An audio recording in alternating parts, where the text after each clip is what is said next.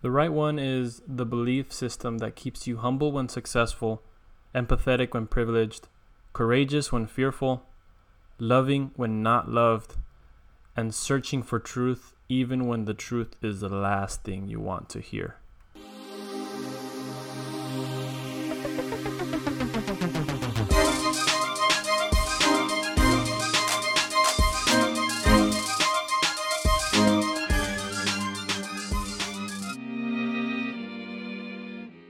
Welcome to episode 2 of the Probing Truth podcast. My name is Agustin, and I officially feel like a podcast gangster because it's so formal.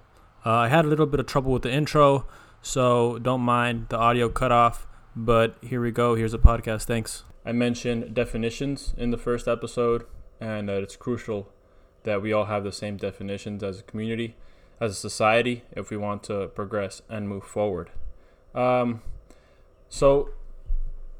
Without further ado, let's get into it, and I'll start with the very basic. The definitions that I'm going to start off with is male and female. And just a heads up, I did go on. I wanted to have the episodes a little bit more structured, I guess, right? A little more guided. I took down a couple of notes so that way I know where I'm going. The last one, I didn't have any guide at all. I was kind of going with it, going with the flow. I was going to talk about the logo, the mission, etc. But this one, I want to make sure that I make the best out of the time that I have. I don't want it to be like rambling on about stupid shit. Keep it concise, keep it concentrated with a lot of information, and then people can either like stop, pause, right? Whatever they need to do. But first one, male and female definition. The definition of a male: of or denoting the sex that produces small, typically motile, gametes, especially spermatozoa, with which a female may be fertilized or inseminated to produce offspring. That is a little bit scientific for, I think, any of us. But essentially, if you have a peni and you can inseminate a member of the opposite sex, anybody who you can inseminate and impregnate with your peni, you are male. So there we go.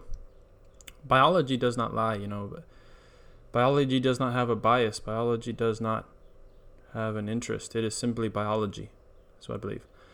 So female, of or denoting the sex that can bear offspring or produce eggs, distinguished biologically by the production of gametes, parentheses ova, which can be fertilized by male gametes. I don't know if I'm saying it right, gametes. But fuck it, female. If you have genitals that can allow you to be inseminated by a male, as we've defined, then you are a female. And if you can bear offspring, then you are a female. Moving forward, work and leisure. We talk about work.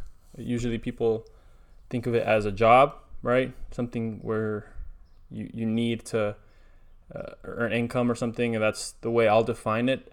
A lot of people, let's say, including myself, I guess, we refer to work as something maybe like self-development work as well, self-improvement work. When I tell my parents, like, I'm working, right? Or my family members, I'm working, my friends, I'm working. It won't necessarily be the work where I derive my income, right? Necessarily, but it's work that it's going towards increasing my value, gaining some skills that it will eventually earn me more income in the future. So I see all that as work, but for the sake of this little comparison, we'll refer to work as mental or physical activity as a means of earning income, or work is also employment, right? So strictly that. And then when we talk about leisure, use of free time for enjoyment. So the way I think of it is nobody would work if all their needs were met. If they did not need to work, nobody would work. Everybody would just enjoy their free time for things like family, their passions, hobbies, eating, being a lazy fuck, but essentially, or things that interest them, painting, whatever, reading, athleticism, games, play. That's leisure, and that's a use of free time for enjoyment. And if we had all our needs met, for example, if we lived in a Garden of Eden per se, right? We would not need to work. Therefore, all the time would just be leisure, and we wouldn't work unless work for earning income, right? If all our needs were met. But let's say all our needs weren't met, then we would need to work. I'm not necessarily saying work is a bad thing, but it's something that you need to do in order to meet certain needs that you have. And then again, everybody has different needs. If I have, goals that are bigger than the next person, or if I really want something, I feel like I need something that is maybe not necessary to somebody else, then I will have to work harder. It's simple. So those are my definitions. The definitions. Education. Let's define education. We'll talk about education. It's information about or training in a particular field or subject. So when we talk about, it says information about or training in a particular field. So information means school, mostly I take it, study, right? When you digest information about a particular field or subject, it's simply digest. You're learning. You are not outputting or necessarily putting into practice, right? Somebody who reads isn't necessarily spouting or preaching everything they read. They're simply absorbing information about that field or subject. And then when it says information about or training for me is like a job, right? When you have training, you have actual like in-field experience. You've been doing it. You've been working in the field and you have experience. So just because you have a college degree doesn't make you more educated in the field of work than someone who has been working in that field for the same amount of time that you got your college degree. So just because somebody dropped out didn't go to college and decided to start a business or work in like accounting or something basic, like any kind of craft, right, for 4 years, and you went to college to study whatever, let's say a field that's related to what they're working in, doesn't mean that you're more educated in that field. Just because you got a formal education, that does not equate to self-education. Hands-on versus study, that's basically it. Now we're going to get a little deeper into definitions, and we're going to talk about race, ethnicity, and nationality, and the differences between those three. And I actually got it from a website. Damn, I don't got the sources here. I found it. It's called blog.prepscholar.com. And I was just looking for the basic definitions and the comparisons between those three, differences, similarities. And I came across a website, and for the most part, I agree with the definitions. I don't agree with what they say about systemic oppression and certain opinions they have, but that doesn't mean I can't give them credit for supplying, I guess, a good definition. So as far as race for me is physical characteristics that define a person as being a member of a specific group. And most of the time, we're talking about an ethnic group. So the physical characteristics, an example of those would be skin, right? Skin color, hair type, facial features, ass size, the underlying structure of your eye composition, etc. Ethnicity, cultural characteristics that define a person as being a member of a specific group. And examples of this would be like the clothes you wear, the religion, right, that you have, your beliefs, the music you listen to, the food you eat or cook. Nowadays, ain't nobody cooking no more, dog. Nobody is cooking. I don't care if you're black, white, Asian. My generation is not cooking. That's the first thing you got to do, son. Cook. Survive. But those are examples of cultural characteristics. And Nationality, the legal sense of belonging to a specific political nation state. So you can be American, Mexican, French, etc., wherever you hold citizenship in. And when we talk about race, we see somebody, if they're black, they're black skin. I guess they're black, but black doesn't necessarily mean African American. It can be somebody from the Caribbean. It can be somebody who's dark skinned, but from maybe like Africa, right? Africa, Christ. But yeah, I mean Africa, different parts of the different parts of the world, that aren't America, and their ethnicity.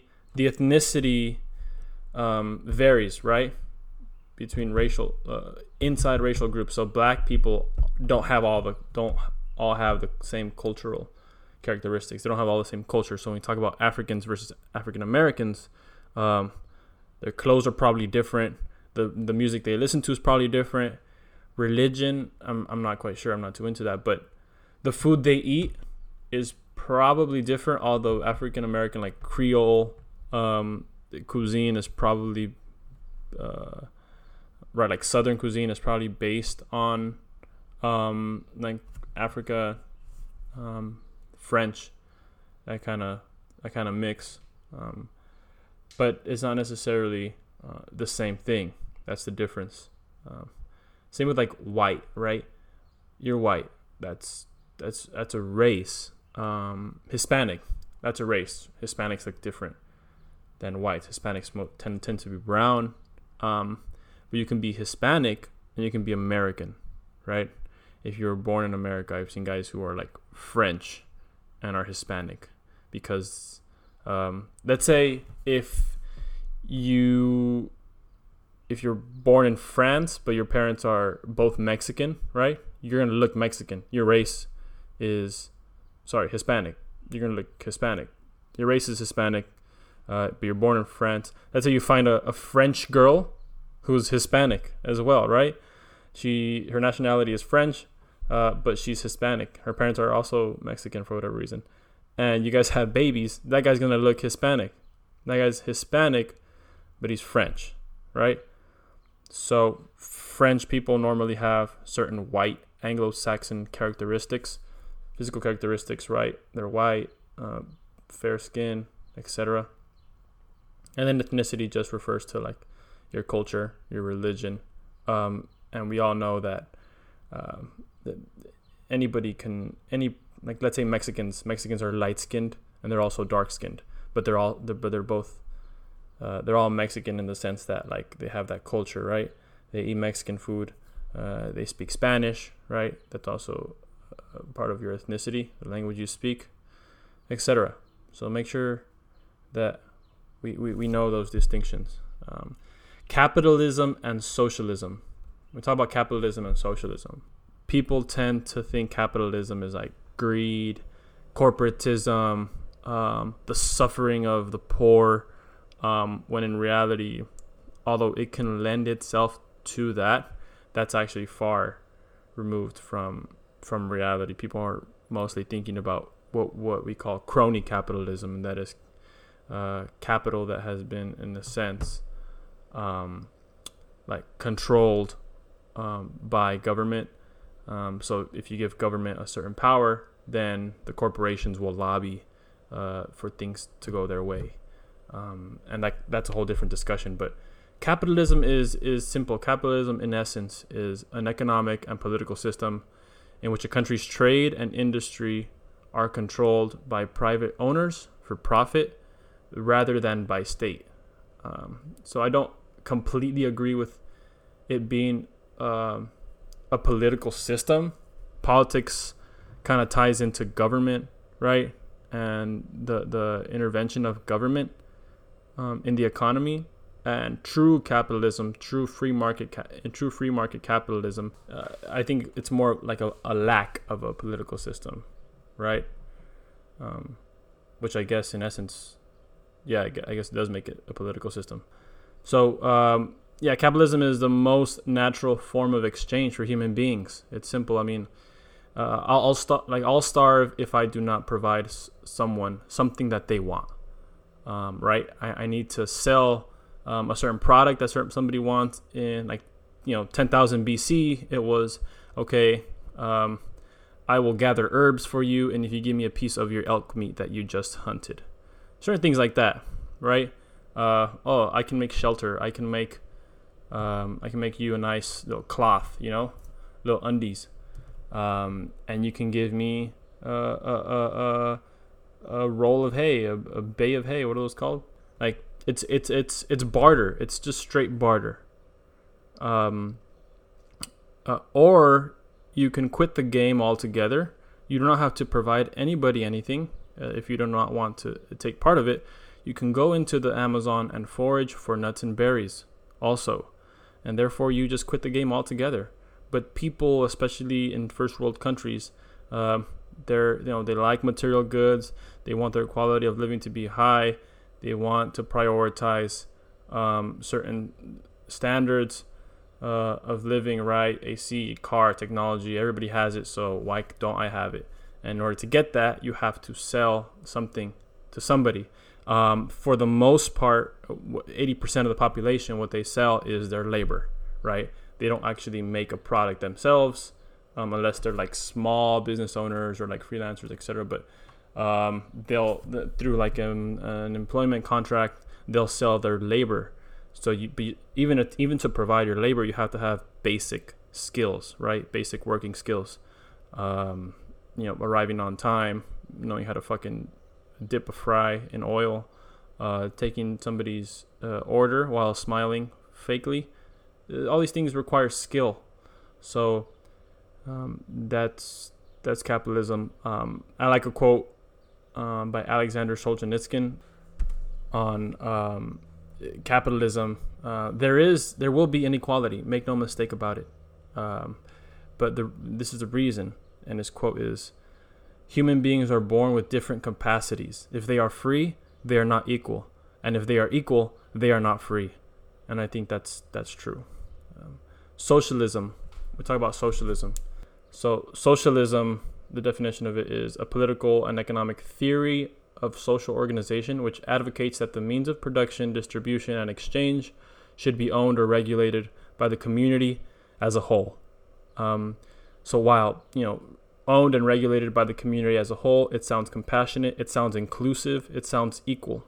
And I understand how, people, especially young college students, can gravitate towards an idea of that, but it's bigger. We talk about the community as a whole. What do you define by the community? Only certain members of a community? If so, then that is also considered private ownership. If you exclude certain members. So how is ownership publicized? This must be enforced. And who enforces it? Government. So at the end of the day, government enforces any laws or any policies that you want to put in place. So if you want the community to own and regulate, it can't be one person, right? It can't be two, it can't be three. It has to be the community. And the community has to be who's going to lead the community, right? At the end of the day, it's government, because government governs its people. Socialism states that you owe me something simply because I exist. So simply being a member of the community, you are entitled to a piece of the pie. And we can get into that, and we will get into that later.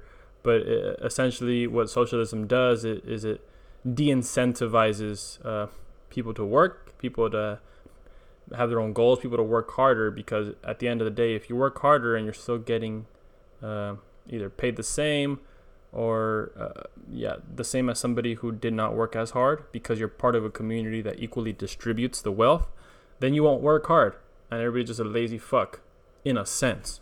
So moving on, conservatism and liberalism. This is a big section here, but let me just start off with all major American political parties support, or rather should support, the following: Republicanism, And by republicanism, I don't mean nothing to do with fucking Trump, MAGA, white people, nothing. Republicanism is this. Republicanism stresses liberty and inalienable individual rights as central values, rejection of a monarchy rule where power belongs to the people. That's the definition of it, and that's true. Basic classical liberal ideas on which the country was founded in 1776. Things like the freedom of religion, racial equality, capitalism, free markets, freedom of speech, etc. That's also true. We should all support that. The pursuit of happiness. Again, you have the right to the pursuit of happiness, not a right to happiness, right? The rule of law, consent of the governed, and by that we mean government's legitimacy and moral right to use state power is only justified and lawful when consented to by the people or the society over which that political power is exercised. It kind of stresses the power belonging to the people, right? Opposition to aristocracy, kind of like rejection of monarchy rule. The fear of corruption, right? And equal rights before the law. It ties into equal rights for everybody. Race, religion, creeds. If you're a citizen of the United States, then you should have equal rights before the law. That is what American political parties should support, or they do support. Actually, they might not even support that anymore. That's how far we've gotten. So, moving on. It is common and has been common for conservative to mean this: holding to traditional attitudes and values and cautious about change or innovation, typically in relation to politics or religion. A quote from, it's not biased, but this is just the first thing that popped up from a website called Conservapedia. And again, it doesn't, if somebody defines a term, if that definition is true, then I don't care where it's from, right?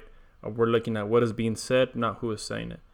So traditional values refers to those ideals and values held to be true because of their long history and proven success. That's why they're traditional. In contrast to progressive values, which are held to be true precisely because they are new.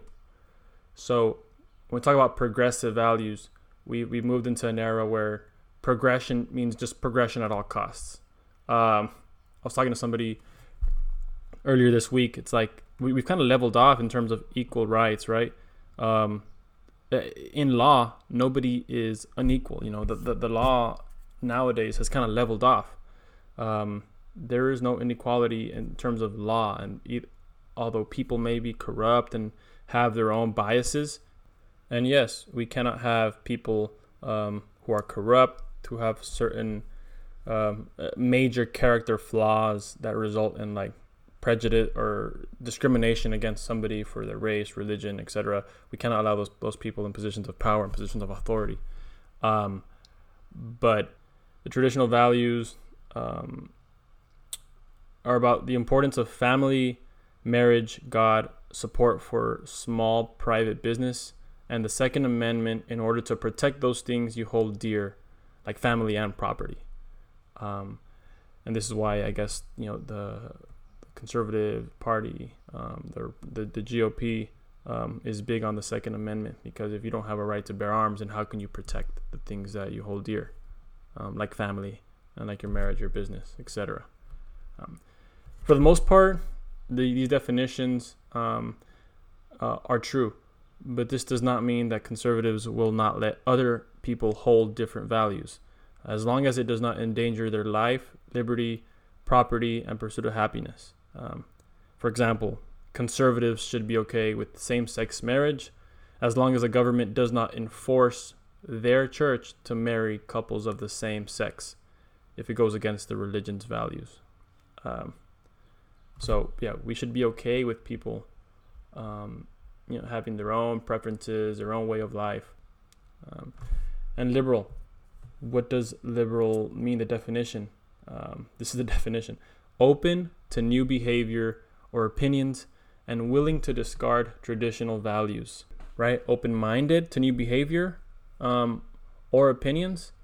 For example, this kind of falls flat on its face, especially in modern times, when if you're a liberal but you don't have any conservative friends or have blocked all of them because racism, that's a contradiction. Just because they're conservative or just because they voted a certain way doesn't make them racist, and you don't have evidence for them being racist. It's an assumption based on a prejudice, based on the fact that you don't have an open mind to different ideas. So you cannot be liberal by definition. So what are you? Also, somebody's liberal, but they only date black guys. I made a comment. Taylor thinks this is the answer. Your sorority girl, Taylor, thinks this is the answer. To be seen as the most virtuous, non-racist, white liberal girl in her sorority and circle. There's nothing wrong with dating black guys or any race for that matter. But only dating a certain race without regard for personality or character is not too open-minded, if you ask me. I guess the point I'm trying to prove is what are your intentions in only dating a certain race? I date plenty of people. If you have any sense, if you're pretty, and if you show respect, then hit me up on the DMs. If you have no tolerance towards different opinions, then block me. I think everybody already has blocked me. So it is what it is. This is the cheat code to conservative versus liberal. We can get into the details and about what it means, but this is basically it. And this is what I got from one of my favorite high school teachers, and he said, this is the first and last time that you'll get this kind of information, or this basically quote unquote side of the argument. And he was a hard conservative. He was very traditional, and he was right. And I took that to heart because I said, this man, he has to be wise. He's obviously knows what he's talking about. Everything he says makes sense. So for him to say that this will be the only time before a certain point of view gets presented to me, that kind of sparked something in my head. I had to pay attention to what he was saying, and it all makes sense. It all clicked. And then as I graduated and I went to college, I quickly realized that what he said was very, very true. But this is how he defined conservatism and liberalism. So if you're a conservative, it's very basic. You want small government, except for national security, right? And then if you're liberal, you want big government, except national security, I feel. That whole national security can be argued about, but in essence, conservative, small government, liberal, big government. Libertarian is also like that third ugly cousin that nobody talks to, but everybody seems to agree on in some points, and they have overlapping values. Libertarian is just very small government, I guess including national security. Just very small government overall, the most power to the people, free, etc. So I'm just going to go through, I guess, like your typical sentiment of your conservative, which would be like, we don't want government in our private business, in our family issues, our private lives. Most things besides national security can be handled at the local level. We don't need to send money to Washington, only for Washington to then redistribute it back to our state capitals. We know what's best for us. We want to make our own decisions on education, healthcare, etc. So that's basically conservatism, I guess, in a nutshell, or the sentiment overall.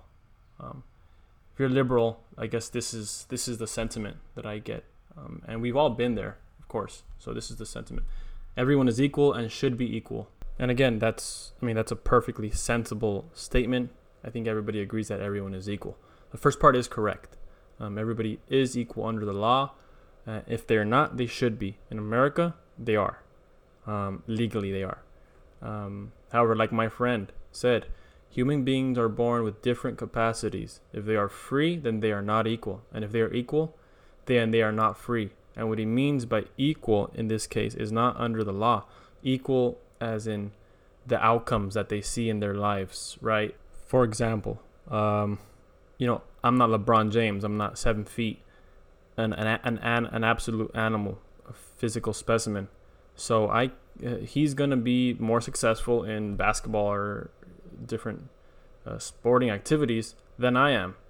And I'm 6'2". I mean, God forbid, like, a 5'2" guy who's just playing out of luck.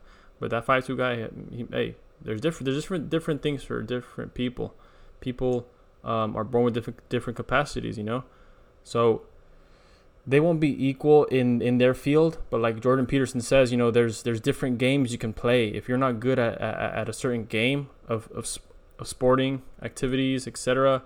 If you're not good at basketball, then try soccer. If you're not good at soccer, then try baseball. If you're not good at shit, then read. Do something. If you're not good at, by shit, by like physical activities, then do something mental. Do some work that requires innovation, creativity, imagination. Everybody has their gifts. So there's the good thing about America is that there's different games to play. There's various fields which people can excel at. Not everybody's held to that same standard, right? Like that image of like the education system. How you can't teach or you can't get a fish to climb a tree. That's basically it. But the fish can swim very well. So they won't be equal in climbing the tree. But there's different games to play. You don't have to climb the tree. Equal opportunity will never mean equal outcome. People make different decisions.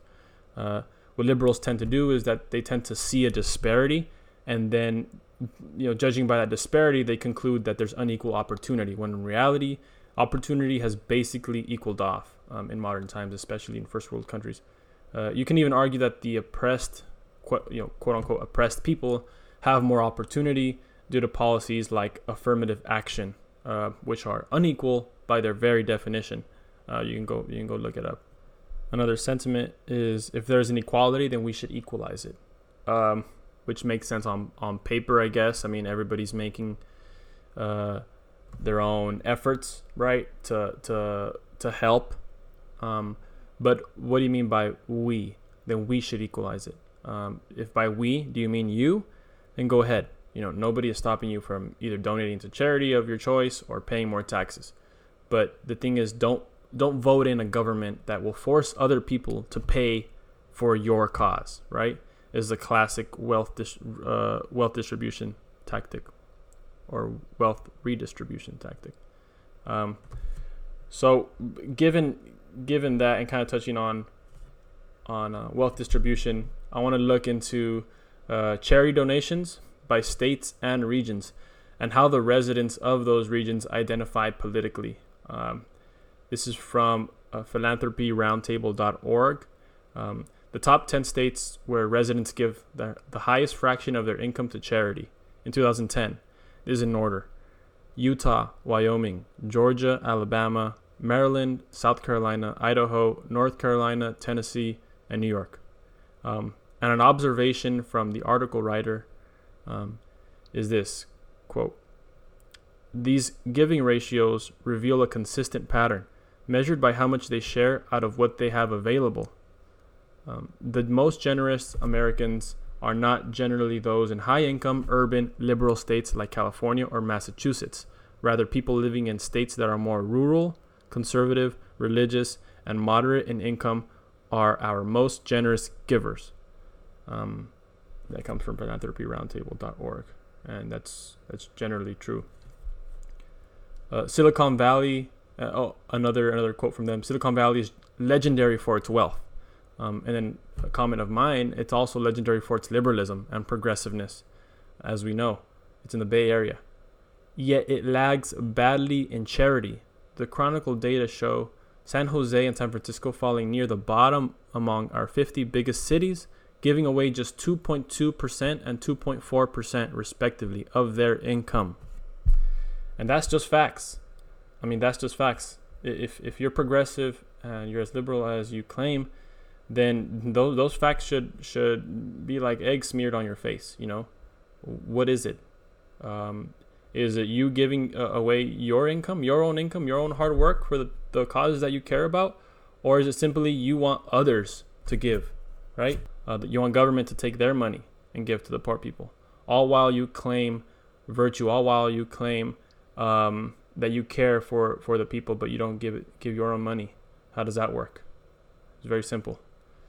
Now, I'm going to get into the last definition, comparisons, and this one is really big to me, and for it to be bigger than the whole political aspect, conservatism and liberalism, it says a lot about it, and it's talking about religion versus spirituality. This is the definition for religion that I got: a particular system of faith and worship, belief in a god or gods. What is a god? The creator and ruler of the universe and source of all moral authority, the supreme being or force. I know in modern times people start to see God as simply like the universe, right? Energy, unlimited energy, the universe, supreme being. And while this works in theory, I guess in the short term, when you kind of think about it, when our limited brains start processing, I guess it works, but I tend to think that it starts to fall apart in practice in the long term, when you just think about it as simply the universe and not God. And I'll get into it later, but spirituality, the definition: the quality of being concerned with the human spirit or soul as opposed to material or physical things. These are usually the universe is God people. Being spiritual doesn't mean you're religious. Personally, I've gone on a couple of dating apps, and there seems to be a trend, a correlation between young liberal girls in college and how spiritual they are, or how they label themselves as spiritual rather than either Christian or a certain religion. I don't know if it's them being safe and not trying to be divisive, but if you are a certain way, then just say you are a certain way. Don't be scared to claim a creed, to say that you are a Christian, to say that you're a Catholic, to say that you're a Muslim. Don't be scared of that, because only the bigots will reject you. Only the bigots will look down upon you, but everybody else will respect you that much more. Spirituality is a tough one. For me, the way I think about it is, spirituality doesn't work without religion, and religion doesn't work without spirituality. So they work in tandem, and they work very well with each other. And if you have both those things in balance, and I think you can go very far, and it can take you very far.